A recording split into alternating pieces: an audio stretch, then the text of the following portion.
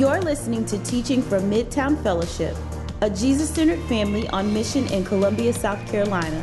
If you're interested in finding out more about us, our family of churches, or how to partner with us, go to midtowncolumbia.com. Well, good morning. Good morning. Yeah, there we go. How we doing? Everybody good? 70 points. That's hard to do, y'all. I'm saying. Let's go. All right. Good morning. I'm John. I am our pastor of family discipleship. If you will, grab a Bible and go to Romans 12. If you don't have a Bible, it should be one at the end of the row. Ask real nice. Someone will pass that down to you. If you don't own a Bible, that's our gift to you. As you are flipping to Romans chapter 12, I wanted to give a little spotlight for our college ministry. Any college students in the house? Excellent. So, excuse me. Since we planted as a church, we've always had a heart for college students. We love to see when Jesus' love gets a hold of a college student's heart and mind and shifts and redirects the entire trajectory of their lives. Too often, college is a season when churches get disconnected from college students and college students get disconnected from faith, and we hate all of that. We believe God wants to change the world through college students set on fire for the glory of Jesus and the kingdom that he is bringing on earth. And so like everything, our college ministry exists to make disciples, to see maturing believers who are more and more living as Jesus-centered family on mission. And just wanted to give you a couple quick updates. At the beginning of the semester, we do first 5 college gatherings on Thursday nights. So we're 2 weeks in on that. We had 130 come the first week and 150 come the second week, which you guys know, we don't celebrate numbers for the sake of numbers or ego or anything like that. That's 130 and 150 college students who get to hear the gospel and hopefully get connected to church family. That's what we care about. And then as well, we've been hosting some weekly college lunches, hovering right around 100 college students at that from week to week. So we're really encouraged by that. Hope you are as well. Got 2 ways you can be praying for our college ministry. The first is a lot of brand new life groups are forming right now. A lot of college students are getting connected into life groups that could become friendships that shape their entire college career and potentially their lives well beyond that. So let's be praying that God would just be kind of ordaining those relationships, how those form and those life group connections. The second thing is College Fall Retreat is coming up October 4th through the 6th. So first 5 leads right up to that. College Fall Retreat is like a crash course in kingdom community. And it'll be the first time a lot of these students see confession and just kind of get to know us. We really think once a college student comes on a trip, once anyone comes on a trip with us, they get a pretty clear picture of this is the group of people for me, or no thanks, I'm out. So either way, it works. Either way, it works. And let's just be praying that the right people are on that trip, including a good number who don't know Jesus or don't know if they want to follow Jesus throughout their college career. And I would love to just kind of lead us in praying. But if you would be praying for our college ministry in these weeks, I would really appreciate that. Father God, thank you so much for the way that you got a hold of my life so much in college. God, for the fact that you love every college student on the campus of the University of South Carolina and at Benedict and Allen and Columbia College. And God, you don't give up on college students. You don't quit pursuing them. You want to draw them to yourself and capture their imagination and their hearts and their minds in such a way that their whole trajectory of their life would just be a brilliant kind of like comet for your kingdom. And so we just pray for that, God. We're so thankful for the privilege of all the college ministry we get to do. And just pray that you'd continue to work in it and bear fruit. We pray all of that in your precious name, Jesus. Amen. Amen. That ministry spotlight really fits pretty well with what we'll be talking about today. Today we are looking at our member covenant practice of mission, and specifically we're going to be focusing on hospitality. So let me start us out here in Romans 12. I'm going to be booking it pretty quickly through the first half, 3/4 of this sermon, and then we'll kind of sit in it and slow down a little bit at the end. So y'all stick with me, okay? Romans 12, starting in verse 9. Paul writes and he says, "Let love be genuine. Abhor what is evil, hold fast to what is good. Love one another with brotherly affection. So that's kind of his theme right here, is that the church is supposed to be marked by this genuine brotherly love for each other. That's what we've been talking about the last few weeks with community. He continues and he says, outdo one another in showing honor. Do not be slothful in zeal, be fervent in spirit, serve the Lord. Rejoice in hope. Be patient in tribulation, be constant in prayer. And then here's kind of our focus, verse 13. Contribute to the needs of the saints and seek to show hospitality. Just so you don't think that's a one-time fluke, flip over a few chapters to Romans 15. Just a few pages to the right. In Romans 15, Paul is talking about how strong, mature believers who have been following Jesus for a while have an obligation, a duty, a responsibility to love on and serve those who are newer, younger, immature, or not even believers yet. And here's how he ends the passage in Romans 15, verse 7. He says, therefore, welcome one another as Christ has welcomed you, for the glory of God. Maybe you think this is just Paul in Romans, so if you were to flip over a few books, you don't have to, it'll be on the screen. Peter in 1 Peter 4, 8 through 9 says this, above all, keep loving one another earnestly, since love covers a multitude of sins. How? Verse 9, show hospitality to one another without grumbling. And if you don't like Peter or Paul, the writer of Hebrews in Hebrews 13:2 says, do not neglect to show hospitality to strangers. Have I convinced you from the scriptures that hospitality is commanded for the New Testament church? Excellent. Okay, great. The practice of hospitality has always been overtly commanded in Scripture. And there's actually this really beautiful Greek word that I love. It's the word philoxenos. Philoxenos, we'll throw that on the screen. It means love of the stranger or love of the other. It's the exact opposite of our word xenophobia, where xena means the other or the stranger, and xenophobia is fear of the other, fear of the stranger. But philoxenos means love of the other, love of the stranger. And that word is used in so many of these passages. Now, the why of mission is something that we've talked about a good bit throughout the years. Our why for why we live on mission is that Jesus has shown us philoxenos. When we were strangers to him, when we were altogether other, stuck in sin and darkness, he emptied himself, came to earth, lived a servant life to the point of death to welcome us in, to open up his kingdom with warm, grace-based hospitality to us. That is our why. Jesus is our motive. Nothing will ever change that. The reason we show philoxenos hospitality to others is because Jesus has done so for us. But today, we're going to focus a little more on the how of mission than the why. Hospitality has always been overtly commanded, but I want to help you see why it's absolutely essential here and now in our current spiritual environment. And that's going to take me about 10-15 minutes to set up the cultural atmosphere that we're in. So we ready for that? We good? All right. Sociologist Philip Rieff breaks down Western cultures into three primary categories. The first one is what he calls pre-Christian cultures.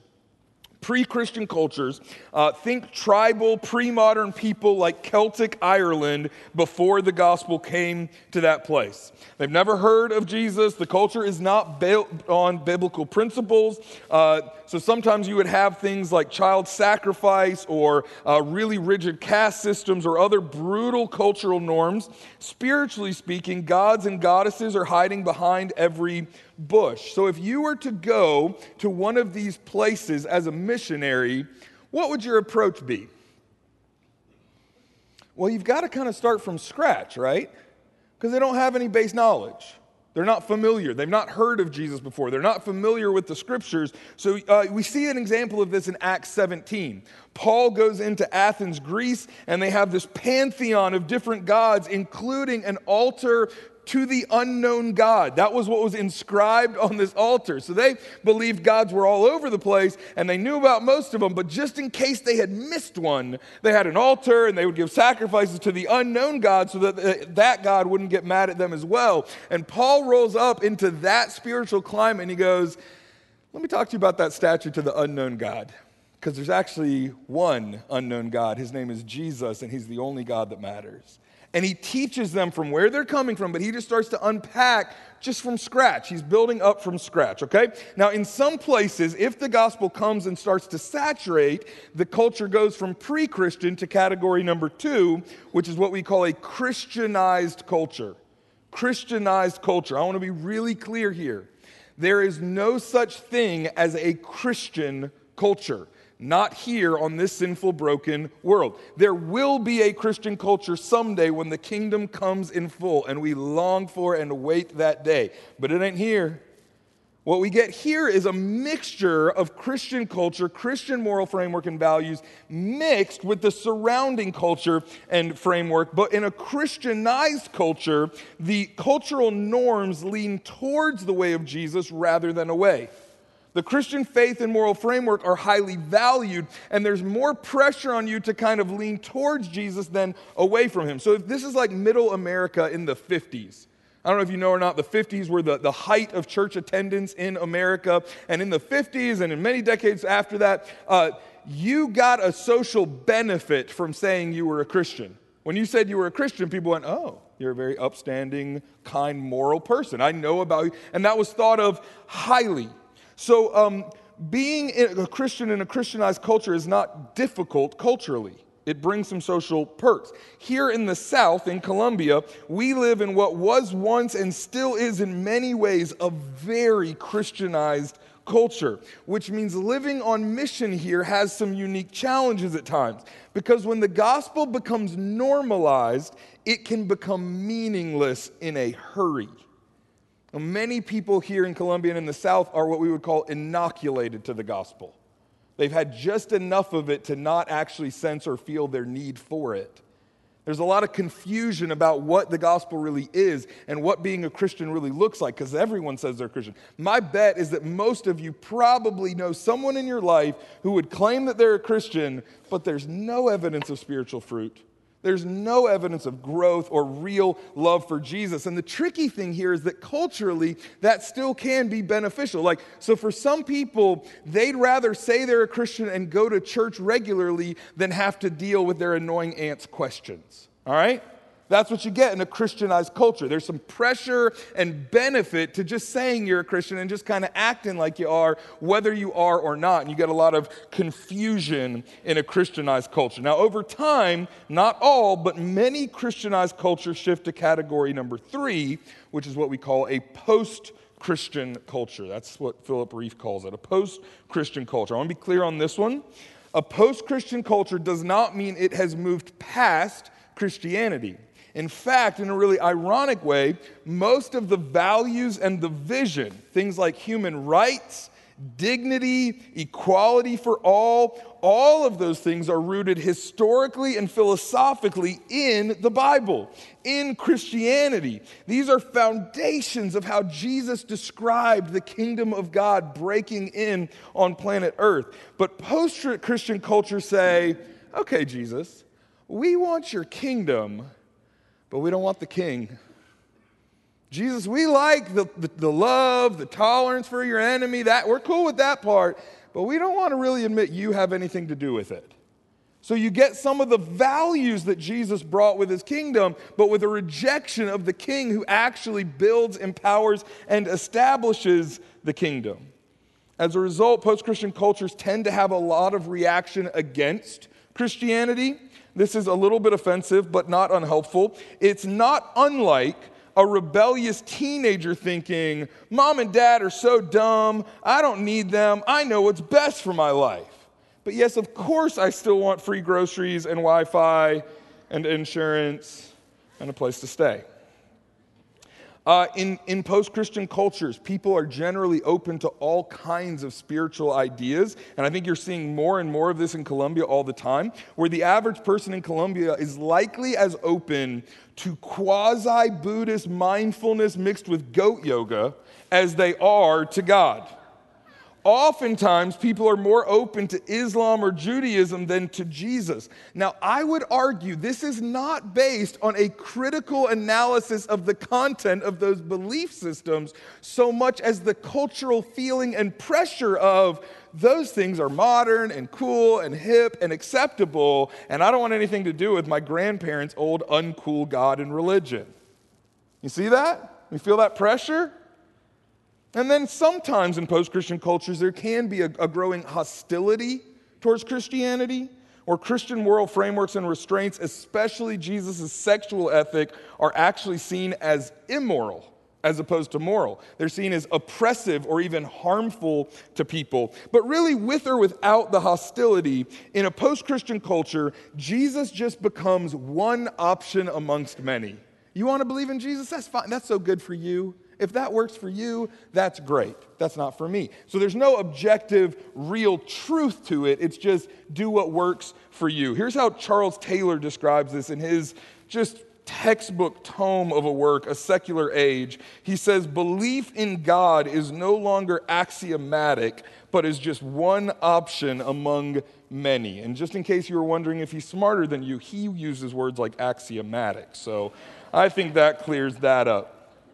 So the question for us then is, where are we? What is our culture right now? I've hinted at a little bit of this, and obviously there's a great mixture in all of America due to lots of many different cultural backgrounds. Generally speaking, I would say here in Colombia, we are on the receding waves of a fairly confused, hyper-Christianized culture, where everyone said they were a Christian, everybody put a little Jesus fish on their business card, and that just was the good old boy social network. But we're on the receding waves of that as more and more elements of post-Christian culture are moving in. So we aren't New York City or San Francisco, but we're a little bit more like those places every day. In terms of the Christianized culture, we have significant leftovers where we've got all the confusion to deal with. Lots of people think they're Christians but really aren't. And as well, many people are open to coming to church or talking about Jesus, especially the more traditional and southern that they are. At the same time, the more modern or less traditional someone is, the more likely they are to have a lot of post-Christian cultural elements where so here's how I just describe it. For many of you, if your neighbor or your coworker finds out you're a Christian, don't be surprised if they get weird. Like, don't be surprised if they go, oh, you are. Cool. That's weird. So a good buddy of mine, Dustin, was hanging out over at the Bike Collective, which is here in Columbia. It's right over by Eat More Teas and Captain Telegram off of Elmwood, if you know where that is. And he said, just like really connected with the guys. He was going over there to check out what they have for bikes, and it's a really cool spot. They work on old bikes and make them available for free or very low cost, especially to people who can't afford bikes. So like for the homeless population in our city, that's beautiful. That's an incredible thing they're doing. And so Dustin went over there to check it out, and he just said he really connected with the guys. Like they just had good vibes, is how people would say it in our culture these days. And so eventually they said, oh, so like what do you do? And he said, oh, I work for a church. Still very nice, but a few of them were just kind of like, oh, weird. Just what? And one guy actually said this. He said, so like, what do you do for the church? And Dustin said, well, I work with or serve the city partners and specifically with the homeless community in Columbia. And the guy said, oh, you work for the side of church that I like. And so hear that. I'm not mad at the guy. He's being honest. That's real. But it's symptomatic of the post-Christian elements of our cultural moment where people, they've kind of taken this morally superior, authoritative view of, I'm going to pick the parts of God that I like and reject the parts I don't. I'm going to pick the parts of Jesus and Christianity that I think are morally acceptable, but those other parts, no thanks. And the gospel comes with a house key, a book by Rosaria Butterfield. It's one of our recommended resources for this series. I really strongly recommend you pick it up. She is brilliantly insightful. She puts it this way. She says, "We have become unwelcome guests in the post-Christian world. Christianity is dismissed or denounced as irrelevant, irrational, discriminatory, and dangerous. Christian common sense is declared hate speech by the new keepers of this culture. The old rules don't apply anymore. Many Christians genuinely do not know what to say to their unbelieving neighbors." And so then the question for us is, in light of the overt command of Jesus for us to join him in living on mission, to be hospitable, what do we do? How do we go about living on mission faithfully in a culture that growingly more and more looks at Christianity and looks at Jesus with some skepticism or maybe even some overt hostility? Because see, the thing that I think is true for most of us in the room, and I know we're coming from all different places. If you're not a Christian in the room, we're so glad you're here with all the questions you bring. This is a welcome place for you to be honest and meet people who are going to say, yeah, I've had that question before. But for most of us in the room, what's happened is God has overwhelmed you with his unbelievable grace, his love for you, his philoxenos to you when you were a stranger. He's led you to repentance. He's brought you into his kingdom, and you're starting to just enjoy this abundant, rich life to the full. It's not perfect, but you're walking with Jesus, whether it's good or bad, and you love it. And then you also love your neighbor who doesn't know Jesus. You love that guy on your softball team who doesn't know Jesus. You love your family members, and you want them to know Jesus, but you don't always know how to talk about it because you're like, well, I don't want to mess things up. And if I say the wrong thing, they might just be like, I'm not interested in friendship with you anymore. And so there can just be this real tension and awkwardness. So the question then is, what do we do? How do we live on mission faithfully? I'm going to give you two bad options and then one good option, and that's where we'll spend the rest of our time. Bad option number one, keep quiet, which is unfortunately an option we all pick too often. Amen? It's if society says it's unacceptable to push my beliefs on people, then I just won't talk about my beliefs. Ironically, that's a belief that has been pushed on you, but that's another sermon for another time. The temptation is to just kind of turn your house into a castle, wall up inside it, stay peaceful in public. We keep our head down and keep quiet, and nothing happens. Bad option. I don't recommend you picking that one. That's why I called it a bad option. Bad option number two, we don't keep quiet. We just kind of update Jesus. Ooh, Jesus isn't very socially palatable. Well, let's just Photoshop him a little, and we'll come up with Jesus 2.0. Jesus for the modern age. And this new Jesus, man, modern Americans are going to love him because he thinks exactly like modern Americans think. Isn't that wonderful? Now, I'm skeptical of this idea for a couple reasons. Number one, Jesus was a first century Jewish man. So it would surprise me greatly for him to think exactly like modern Americans think. Secondly, it sounds almost like as modern Americans, we think we are the moral authority throughout human history, as opposed to God being the moral authority. And Jesus being God, I would expect him to have some significant differences with how we think. So it shouldn't be surprising when he does. It should be expected and anticipated. This thing really boils down to whenever you and Jesus or you and God or you and the Bible disagree, you win. And that does make a Jesus who is very accessible, compelling to modern Americans. It's just not real Jesus. It's just not who Jesus is. So at some point you're winning people to something that's fake. I don't recommend that. Those are both bad options. Neither keeping our head down nor editing Jesus are good options. The good news is Jesus has given us a third option, which is this ancient practice that avoids both of those fails, and it's called intentional hospitality. That's the good option that I am recommending you choose. This practice literally marks the entirety of Jesus' life on earth and his entire ministry and mission. I'll give you a few examples real quick. In Mark 2, Jesus calls Levi, this tax collector, to be his fifth disciple. Now, Levi, as a tax collector, would have been despised culturally by his culture, the Jewish people, but he is a bit progressive in terms of the Roman culture around him. And either way, Jesus says, I want to welcome you into my kingdom and teach you how to be a disciple. I want you to look at what happens next. This is Luke 5, starting in verse 29. And Levi made him, that's Jesus, Levi made Jesus a great feast in his house, and there was a large company of tax collectors and others reclining at table with them. Levi gets welcomed into Jesus' kingdom, and what's the first thing he does? He throws a feast.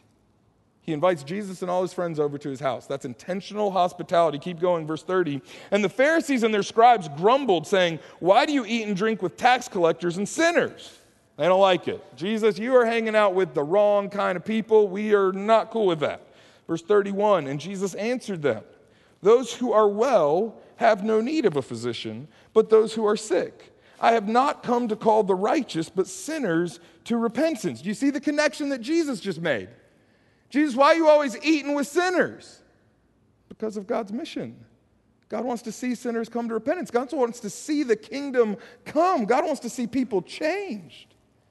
Hospitality, eating meals, sharing meals in people's homes is part of how Jesus was going about the mission of God. This continues just a few chapters later in Luke 7. Jesus is eating dinner with Simon the Pharisee. Interesting, because Levi the tax collector and Simon the Pharisee were about as opposite as two people could have been in this culture. And Jesus is like, yeah, I'd love to eat a meal in both of your homes. Just a little interesting thing there. While he's there, just because he likes to ruffle feathers, he welcomes in an uninvited prostitute who washes his feet, and he forgives her sins. I love to think about how uncomfortable Simon was in that moment. Like, he's a deacon at the church, essentially, and he's like, you invited who into my house? And she's doing what to your feet? And in my living room, and I'm not hungry anymore. I've lost my appetite. I mean, like, it's just so awkward. And so Jesus uses the moment to confront Simon about his self-righteousness. Jesus confronts him because he is, in our culture, he would be Christianized, not actually godly. Another sermon, another day. And this is actually right after the Pharisees just finished critiquing Jesus in Luke 7:34 by saying, the Son of Man has come eating and drinking. There was a critique about him, like, oh, you think you're this fancy guy? Man, you're always eating and drinking with sinners. What's up with that? The only other time that phrase, the Son of Man has come, is used is at the end of Jesus' interaction with Zacchaeus in Luke 19. It says this, verse 10, the Son of Man came to seek and to save the lost. So I love if you put those together, you get the Son of Man has come eating and drinking. Why? To seek and save the lost. You see that connection? Hospitality is how Jesus is going about inviting himself into homes, inviting people into his life, sharing meals with people. So theologians have actually noticed that in Luke's gospel, Jesus is more often than not going to a meal, coming from a meal, or already at a meal. And I just really connect to that because I really like meals. And the truth is, it's not just about the meal. It's about the intentional hospitality. You could do this over coffee. You could do this playing a sport. You can do whatever. It's about an open life. But I do think there's something interesting about the meals. Because I don't think this is by accident. Meals have a particularly Godward component. Good ones do. You see, meals are, you can make it evil. It's off topic. It's off topic. Just don't burn the bacon. That's all I'm saying. It's reasonable. Okay, that's not what we're talking about. There can be something really uniquely Godward about meals because meals are absolutely vital to everyone, so they're really unifying. I don't care how rich you are, how poor you are, what color your skin is. We all got to eat, and we all got to drink. And we all do that in the shape of meals at times. There's also just something, the real meals are about the relationship had around the table, not just the food on the table. So my family, we have a lot of people over for dinner on the regular, and I'm training my kids all the time. Whenever a guest is over, you are going to ask them some questions at dinner to get to know them.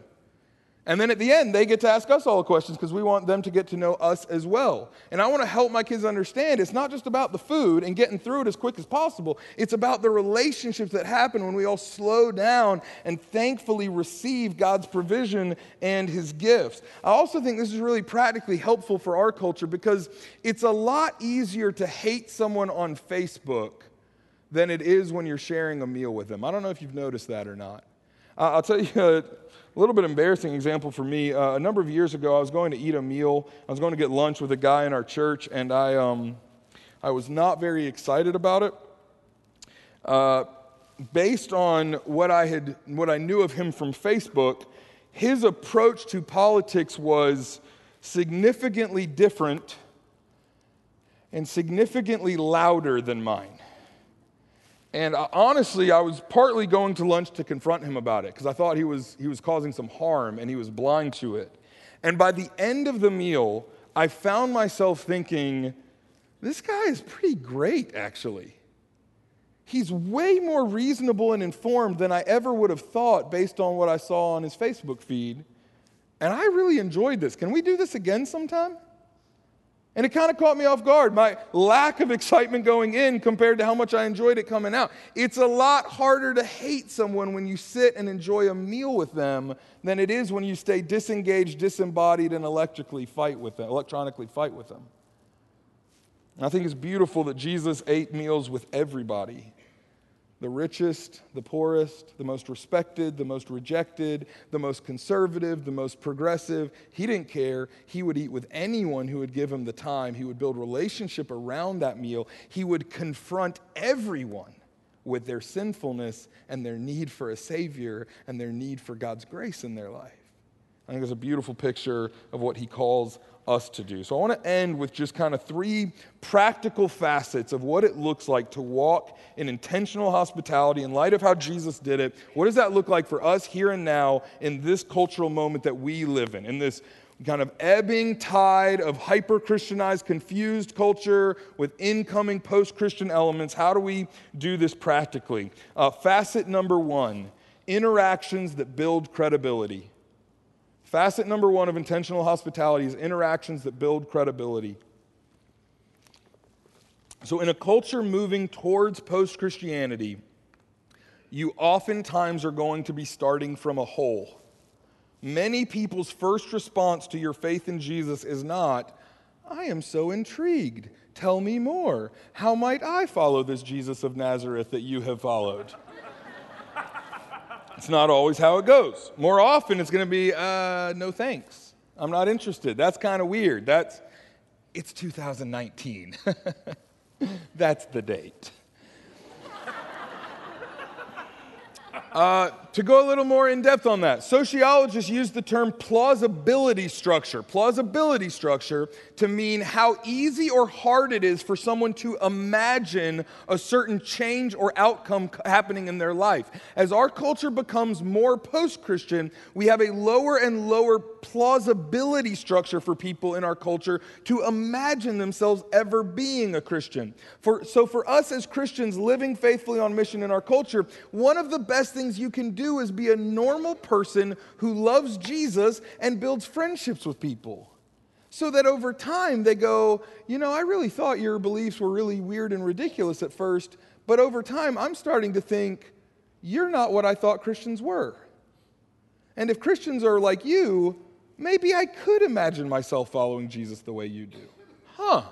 You get that? So I'll give you an example. A good buddy of mine in town is Colin, who runs and works at Sandwich Depot right down the street. If you haven't been there, I would argue it's the best breakfast sandwich in town. The bacon, egg, and cheese is delightful. I'm not eating bread right now. It's another thing. I don't want to talk about it. Anyway, go see Colin, get a bacon, egg, and cheese.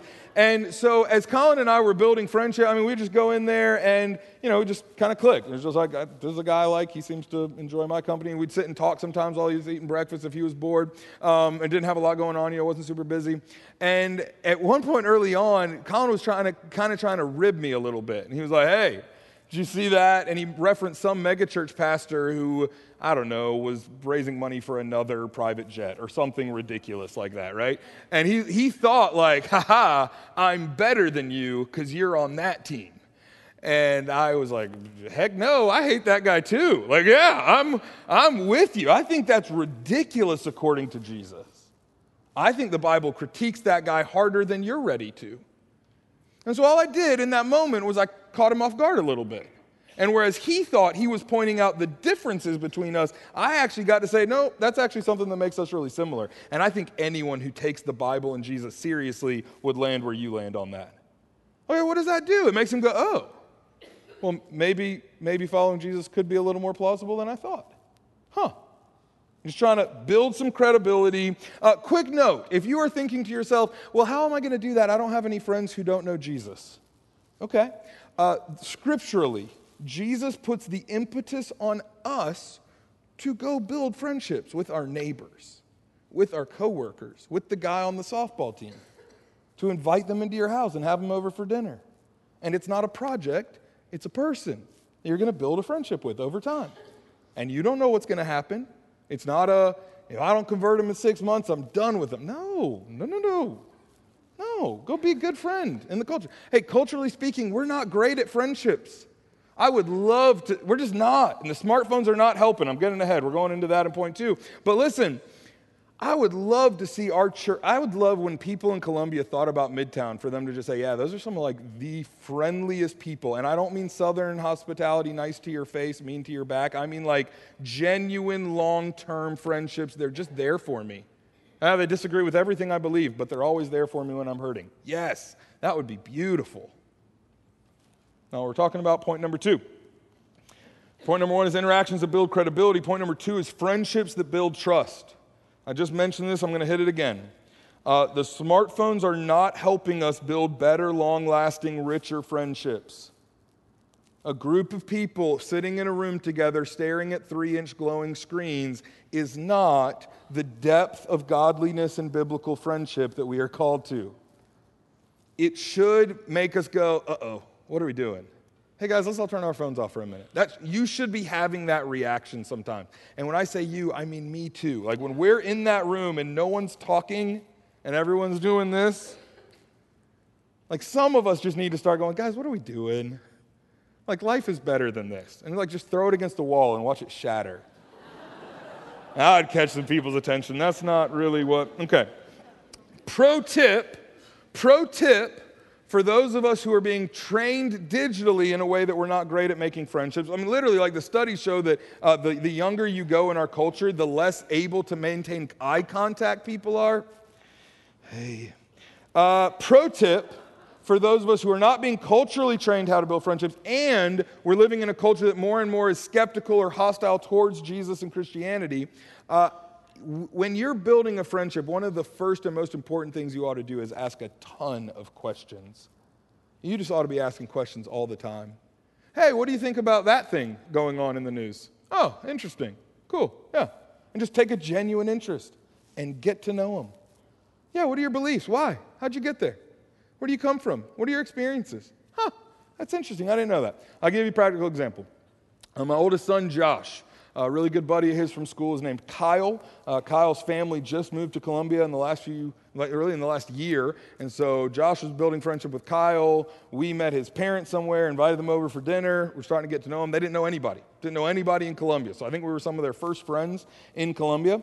And it was just a lot of questions. I picked up somewhat quickly that mom and dad come from slightly different faith backgrounds. They're kind of open to a lot of different spiritual ideas, and everything generally somehow gets up to God-ish.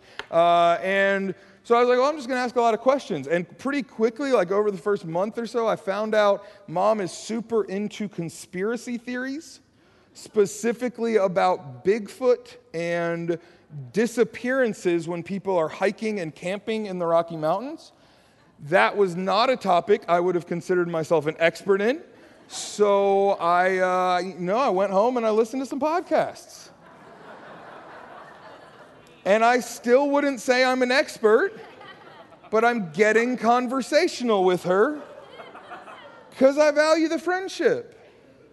Philoxenos demands the expectation that you would assume you're not going to have everything in common with the stranger you're getting to know. The assumption is there's going to be some pretty big differences.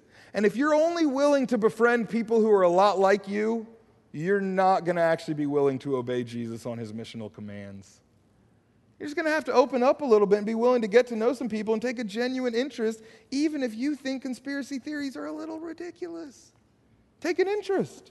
It's interesting. It's entertaining. I'll go with that. How about that? We have a great friendship. It's building. It's taking time. Francis Schaeffer had this to say about it. He said, if I have only an hour with someone, I will spend the first 55 minutes asking questions and finding out what is troubling their heart and mind. And then in the last 5 minutes, I will share something of the truth. That's beautiful. That builds trust and credibility because people don't feel like a project if you don't treat them like one. And they feel like you actually care about them and want to get to know them. Number 3, and this is where we'll land, we'll give you some practical training for what we'll do in life groups this week. The third facet of intentional hospitality is connecting Jesus in your story to their story. Connecting Jesus in your story to their story. So if you mishear me on point 1 and 2, you could think, oh great, he's saying I don't ever have to say anything about Jesus ever. And that is not at all the case of what I'm saying. I am saying that what you say about Jesus should come in the context of a rich, genuine, growing friendship, because then it has more credibility and more trust. Romans 10 would tell us, how are they ever going to hear about Jesus if someone doesn't talk to them about him? I would argue that 99 out of 100 times that someone is going to be you.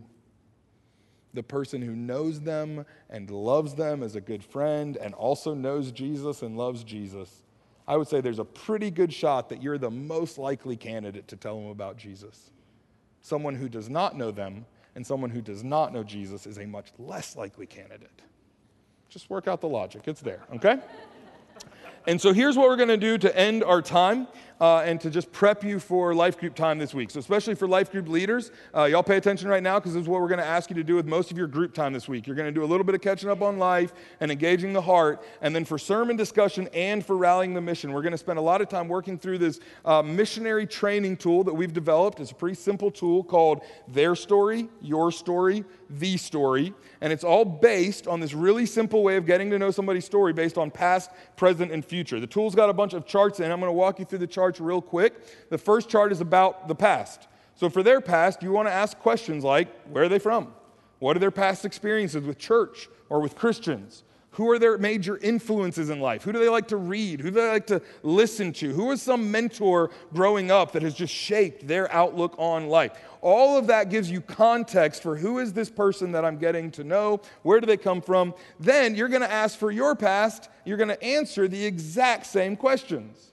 Where am I from? Who are my influences? What are my past experiences with church and Christians? And as you do that, you're looking for ways to connect your story to their story, and this is one of the ways that friendship grows. Oh, you're different from me in that way, but we have this in common. Cool. We're a little bit better friends now. We're getting to know each other.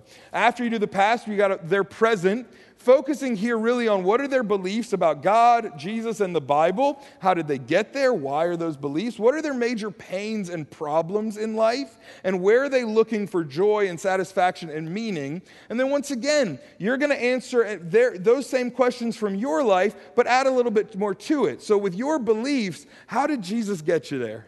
What were your holdups? What were your resistances? And how did he bring you to where you are now? With your problems, how does Jesus walk through those problems with you? Because that's an opportunity to connect to them. Hey, I heard you talking about that, and I deal with that exact same thing. And I'm going to be really honest, man. I don't know how to do that on my own. I need some people around me, and I need to know that God is sovereign and he's taking care of my life, because otherwise I couldn't handle that on my own. And now you just had a real conversation, and he doesn't have to have a response. We're just friends. I made a comment. He can do whatever he wants with it. We'll be okay. Last one. Where are you tempted to look for joy outside of Jesus? So like, oh man, it seems like you find a lot of satisfaction from this. I spent a lot of time doing that in my life, and here's how Jesus kind of showed me that didn't actually work for me long term. You're just having a conversation, all right? And then when it comes to the future, you're asking questions like, what are their hopes and dreams? What do they think is wrong with the world? And what do they think heaven is? What would the good life be for them as an individual or for culture at large? And you learn a lot about a person when you start to ask them about their hopes and dreams for their future, what they think the problem is. Same thing here. You're going to talk about your view of those things, but specifically, how has Jesus shaped those things? How has Jesus shaped your hopes and dreams? Where were you putting false hope in something and Jesus said, no, that's not going to work. Here's a better source of hope for your life. How has Jesus convinced you that sin is actually the deepest problem in the world? Which is not to say that there aren't all kinds of other problems in the world, like racism and sexism and a lack of education. There's all kinds of problems, but sin is the deepest one underneath all of those other problems. How did Jesus convince you of that? Such that you might connect with their story when it comes to your future. Those are the kind of questions you're asking. And then putting it all together at the end. You're getting to know their story. You're telling them about your story. And then what you're going to ask always is this question: how is Jesus good news for their story? Whatever they're dealing with, whatever their problems is, how is Jesus good news for their story? And you're just going to try to connect it back from the right side of the chart over to the left. So it's like, I've seen Jesus be good news in my story. Let me share that with you and how I think that could be good news for your story. So it's not theoretical, disembodied Jesus tract. Here's the answer. It's, no. In my own real life, here's how Jesus has grown me, shaped me, helped me. I think you might need some of that too. Just wanted to hold that out for you. Okay?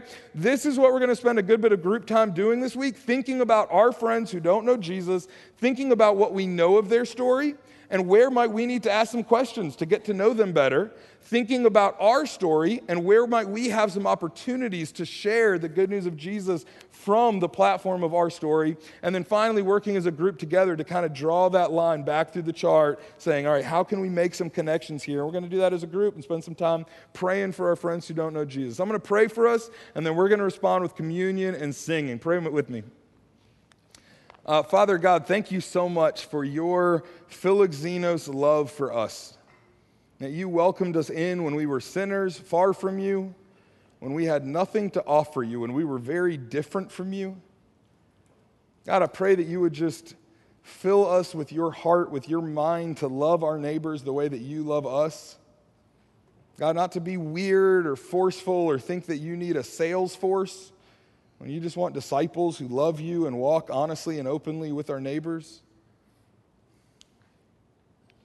God, I pray for our life group time this week. I pray for this tool that no one would think this tool is the formula answer, or that this is all supposed to happen in one conversation. God, all these questions get answered over time as we share our lives and our love for you with people over weeks and months and years. God, I pray that less and less the option would exist in our lives that it could be years into a friendship and someone doesn't even know that we love Jesus. Or years into a relationship and we don't even know what someone's beliefs about you are. I just pray that you would grow us to be faithful witnesses, to love our neighbors well for the good of our city, for the good of those who are far from you, and ultimately for your glory to reflect the kind of God that you are. We pray it all in your precious name, Jesus. Amen. Y'all stand up where you are.